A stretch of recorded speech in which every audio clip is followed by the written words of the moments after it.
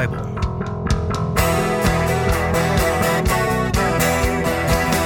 A deeper dive into the books of the Bible.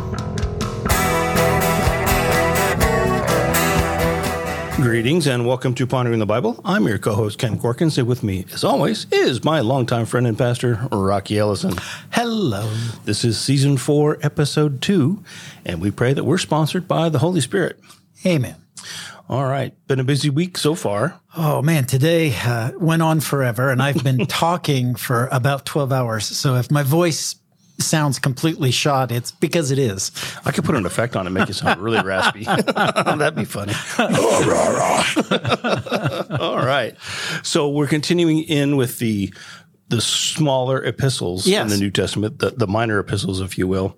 And so this week we are covering what? 3rd John. Last week was 2nd John. Tonight is 3rd John. And, well, isn't it really kind of silly to ask what verses because it's basically all of them? There are 15, and we're going to do them all. All right.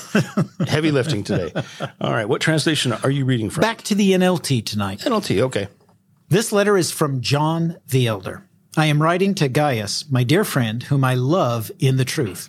Dear friend, I hope all is well with you and that you are as healthy in body as you are strong in spirit.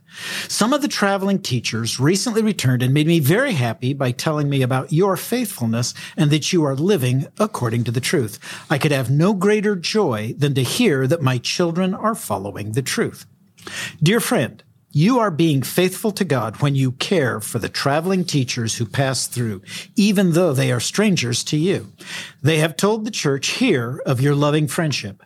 Please continue providing for such teachers in a manner that pleases God, for they are traveling for the Lord, and they accept nothing from the people who are not believers. So we ourselves should support them so that they can be their partners as they teach the truth. I wrote to the church about this, but Diotrephes, who loves to be the leader, refuses to have anything to do with us.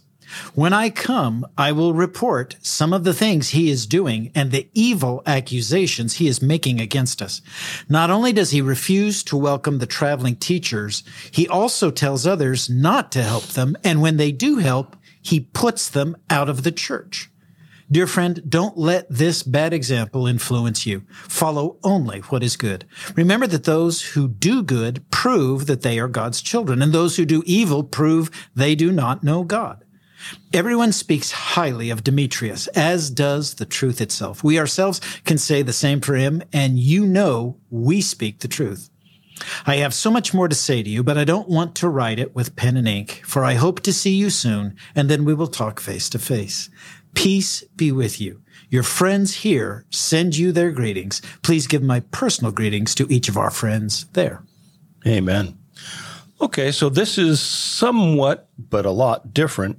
So compare and contrast John, the 3rd letter of John to the 2nd letter of John. Yeah. Same kinds of things going on, but the situation seems to be different in quite a few ways. Yeah. So let's start out. Again, we're in the NLT, and so like we said last week, the NLT makes an assumption as to who the writer is, right? Right. I looked at other translations, and they also said the elder. Right. They don't say John the elder. They just say the elder. The elder, but tradition and evidence points very strongly to the Apostle John being the author of this letter. Okay. Yeah. About when do we think this letter was written? Best we can narrow these down is to a 10-year decade. Unfortunately, they don't come with copyrights and dating. So it's somewhere between 85 and 95 AD. I think a lot of people would be surprised that our best guess at the order of John's books are Revelation first, then the 3 letters of John, and at the very end, the Gospel of John. They appear in the reverse order in our Bible, and I think most people tend to think that's the order they were written in. That was my assumption, too. When you just said that, I was like, wow, really? I would have expected Revelation to be his last work because he was imprisoned on the Isle of Patmos. And so I always assumed that was his exit from life, right? He was in Patmos, and then he never got out. But now you're going to tell me he leaves Patmos, comes to the city of Ephesus, and that's where he writes. I don't know where we know he wrote most of Revelation on the island of Patmos. When he gets to Ephesus, it's where he writes the 3 letters. And the Gospel of John, we know, is his last thing, because the first 20 chapters he dictates to a group of disciples, and chapter 21 is written posthumously. It's written by the disciples after John has passed, before they send out his gospel. Very interesting. But we don't know, as far as these 3 letters, right? 1st, 2nd, 3rd John, we don't know the order of which. We just assign them in order 1, 2, and 3. Exactly. Because 3rd John that we're reading today, like I said, it's close to, it's kind of the same idea as John, the second letter of John. But the situation is very different. In John 2, we were talking about, here's what you watch out for. What did we call them last week? They were docetics. The docetics. Docetics that were traveling around doing false things. In this case, we've got the traveling teachers doing right. Yeah, last week the issue was problems coming from outside the church. This week it's problems coming from inside the church. Right. So really, what is the issue that we're covering in this 3rd letter? The main issue in this one is who gets to make the decisions for the local church.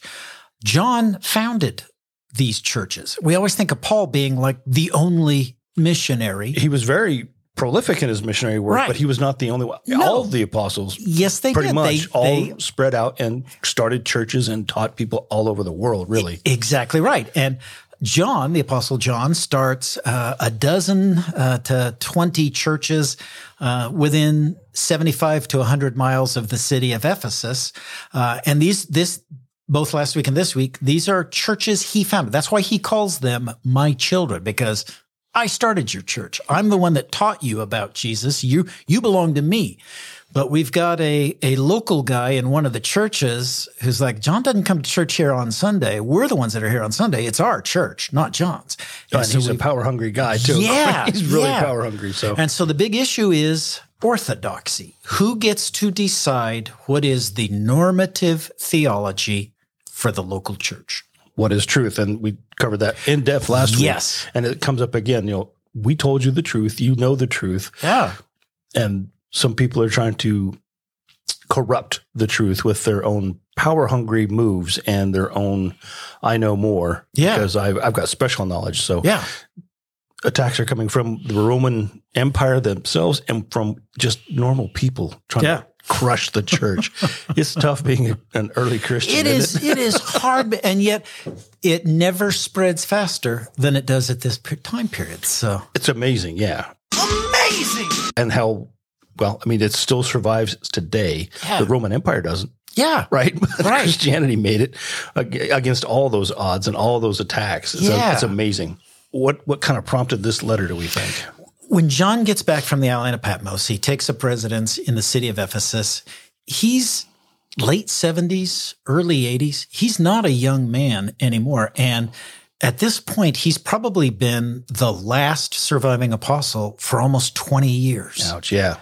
And so he is well aware that I am the last link. I'm the last of the guys who walked and talked with Jesus and saw everything that he did. I'm the last one. He had a head start. He was the youngest guy when they were walking. Yeah. And everybody else either died, disappeared, or was killed. Yeah. Right, for their beliefs. So he's an interesting story that he made it the longest. And so at this point in his life, he decides to follow Jesus' example. He takes on a group of disciples, men that he is going to train very, very specifically in the correct theology of Jesus as taught by Jesus.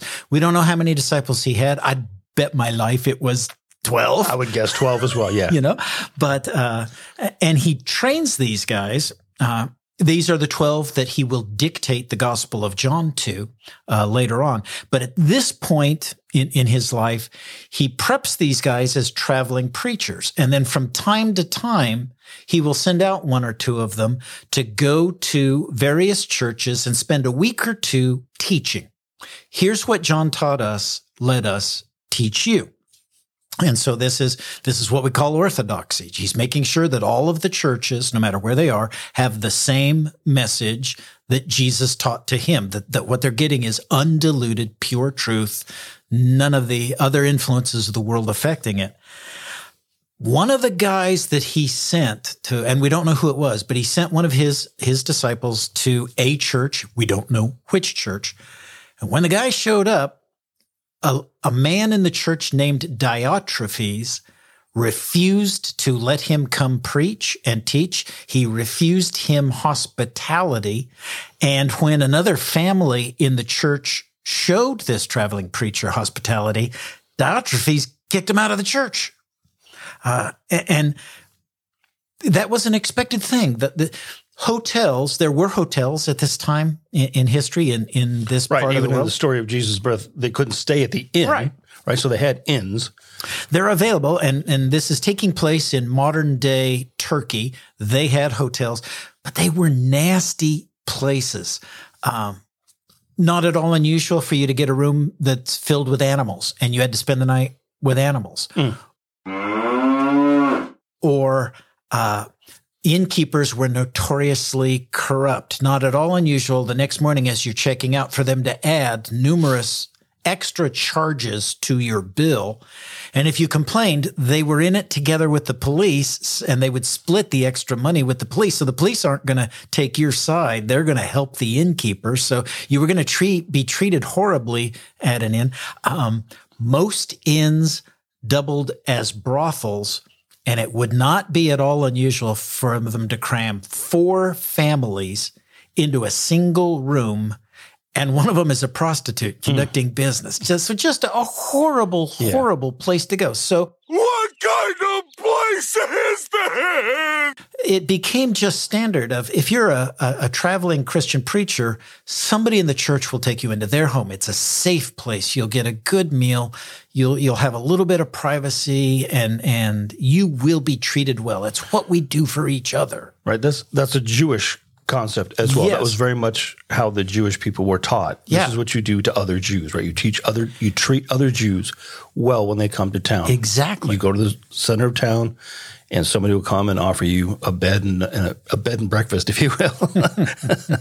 And so I think that's a good thing for the Christian church to have continued, because I think it's a good thing, especially hearing about how terrible an inn might be. Yeah. So that, it's just hey, we're brothers and sisters effectively, and so we will take care of you for the night or two that you're in town. Yeah. Good deal. And so that's just expected. And when John's disciple shows up, Diotrephes bars him from having a place to sleep at night. And what's really concerning is the wording that John uses. It's almost certain Diotrephes was not the pastor of the church, and he probably wasn't even on the church board. The words that John uses imply he's just a guy in the church who got a burr under his saddle and decided, no, we're not going to do this. He wasn't elected by the rest of the church as an elder. He's just somebody who got upset and uptight about this issue. We're not taking any more of John's teaching. It's our church. And we're not, the bishop doesn't run us. We run the church, and throws this. And he's not even entitled to make those decisions. I was going to guess he's probably somebody with money and power already, and he's a member of this church, and he's trying to take over with his power and influence. Yeah. I mean, it's a serious power play. Yeah. Serious power play. Yeah. He's like, no, we won't accept him. We know better. Yeah. Terrible. Okay, so what's the solution to this problem? John picks another one of his disciples. This time we know the guy's name. It's Demetrius. And he gives him a letter of introduction to a man in that part of the country named Gaius. Now, what's really interesting is, you remember last week, everything we had to do was in code, right, because Christianity is illegal. And if the letter is intercepted, it could betray the Christians' identities, and they could all end up in jail. So why is John so bold that he writes their names this week? Well, all of the names that he writes are Roman. Most of the members of this church are either Hebrew or Greek. And so they would have had a first name that was either Hebrew or Greek. Because the Romans are in charge of the world, most people had a second name that was Roman, but you never used that. It's like how we don't hardly ever use our middle names today. It's like Peter is called by his Greek name, right, and his Hebrew name. Right, Simon Peter. Yeah. And Cephas. Yes. Right. And so that was just the custom. Yeah. Yeah. Here's the name I call you Rocky, but that's not your official name, right? That's not your birth certificate name. But everybody calls you Rocky. But John uses everybody's like their middle name right. in this letter. So the people that get the letter will know who he's talking to and who he's talking about. But if this letter is intercepted and they go, "Are you Diotrephes?" And the guy's going to go, "No, I'm Reuben." Right. Use his Jewish name, and everybody going, "Yeah, that's Reuben." So it protects. Although these are true identities, they are protected identities because they are a lesser used name. They're obscure enough to not actually correctly identify somebody. Yeah, so that they're protected from jail. Yeah, betrayal, identification, and death. Yeah, Gaius is a duly certified leader of a church. We don't know if it's the same church that Diotrephes is in or if it's a different church. We can't tell that from the letter. But John has asked Gaius to bring Demetrius in. He's my authorized man. And I want you to show him complete hospitality the way it's supposed to be done. And I want you to let him preach and teach.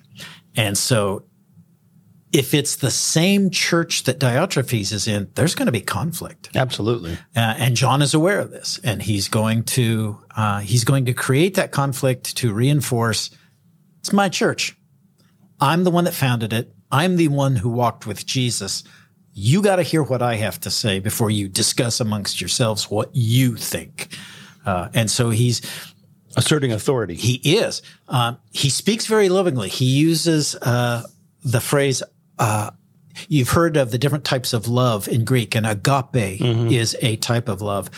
John uses the word agapitos, which means well-loved or beloved. He uses that 10 times in this one little letter. So he's constantly telling them, I love you, I love you, I love you. But make no doubt, this is my church, right? And I am going to have my disciples heard. So, Gaius, I need you to back me up with this. Right, I love you, even though I'm sending you trouble. You're in big trouble now, pal. Yes. But I do it out of love because I love you. This is going to hurt a little bit, but it hurts me more than it hurts you. Even if they're in different churches, the expectation is that then Gaius will go to Diotrephes' church and say, I've been hosting him from 2 weeks. It's your church's turn now. You will accept him. So there is going to be confrontation. There is going to be conflict with Diotrephes, no matter what. Very interesting. It's a very short letter. Yes. About the same length, at least in the NLT version I'm looking at, about half a page. Yeah. So it's a quick letter, but 1 page of papyrus. It would have it would have fit on that exactly. So this one is 3rd John is more about how to treat how the traveling teachers are correctly, in most cases, not every case, how they're treated correctly. And this guy Diotrephes is being bad, and we need to correct him or get him out of the church, although that's not listed in the letter. Whereas the 2nd John was about how they're not treating traveling teachers correctly. Yeah, last week it was, if you let these guys stay in your house, you're an antichrist with them. Right. This week it's, if you don't let them stay in your house, you shouldn't be in the church. The difference being this week, it's John sending the teacher. Yes. It's a known entity. Yes. This is the man I taught. He's coming to teach you. Whereas as last week it was, these are just weirdos coming off the street, coming to tell you that they're wrong. Yeah. And so trust my guys, not those guys. Yeah.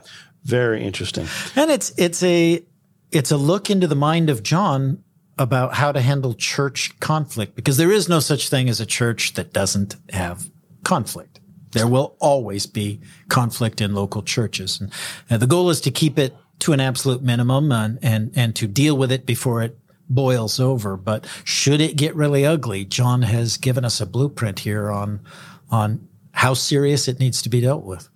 Ain't no politics like church politics. I hate politics.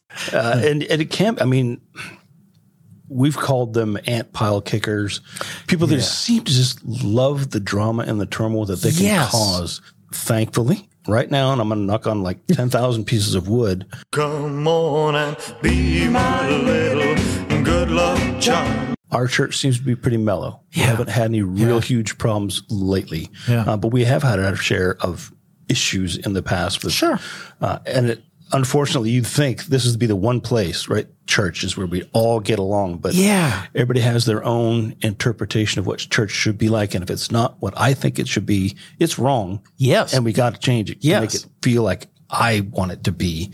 Whereas, no, I just come to worship. And if that's not the way I want to worship, even in this small town of Ponder, you're not very far from another church. You're within, morning driving distance to find a church that reaches you. Yeah. And it's really about, I'm here to worship and I just want to worship this way. And if that works here, we welcome you. And if it's not, there's plenty of churches. It's not like we have to hide. At least not right now. And every church has its organized power structure, but in most small churches, there is an outside the charts power structure that plays out as well. People that influence, they go out in the parking lot after church and they attempt to influence and direct the church from there, even though they're not on any of the boards or any of that. And I don't think that happens as much in very large churches, but in churches of 100 or less, that's a very common thing. My very first day as a pastor, showed up at the church and a woman comes up and says, you're going to need a hymnal.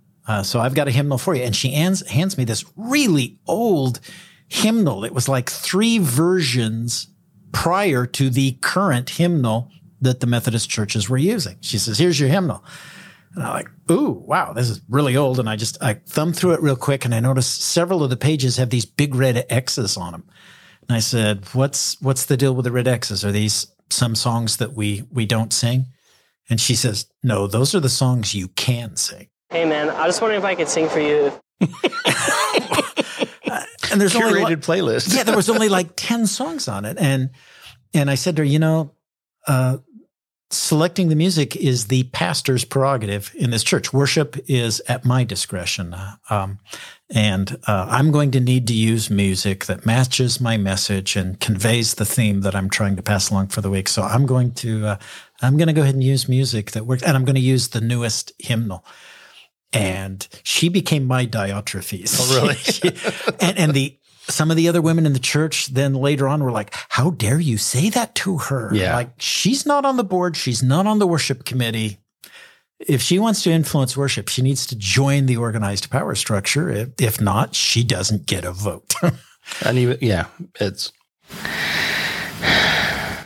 a big sigh there. I'm just like, you've told me that story before, but there's been times when it's like, why do you get to say anything about it, really? Yeah. Sometimes it is helpful input. I don't mind. I don't mind constructive input. But when somebody decides, I'm just going to start making decisions for you, there's a line I draw there. Agreed.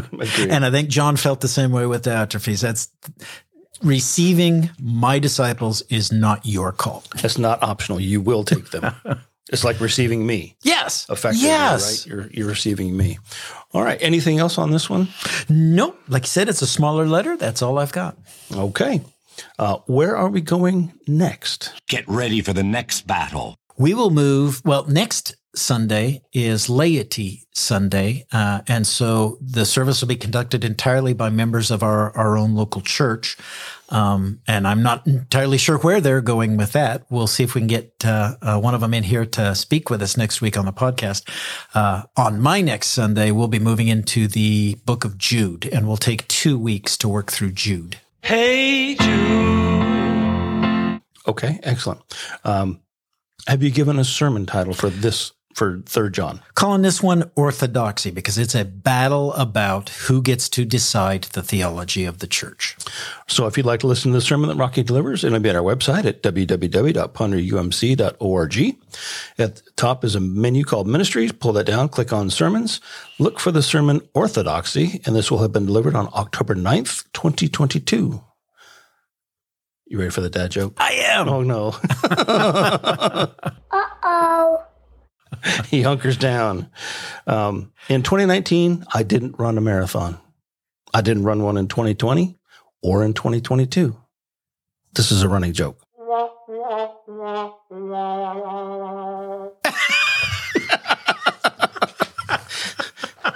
Submit your complaints to pondermethodist@gmail.com. With that, I think I'll run away quietly on this episode.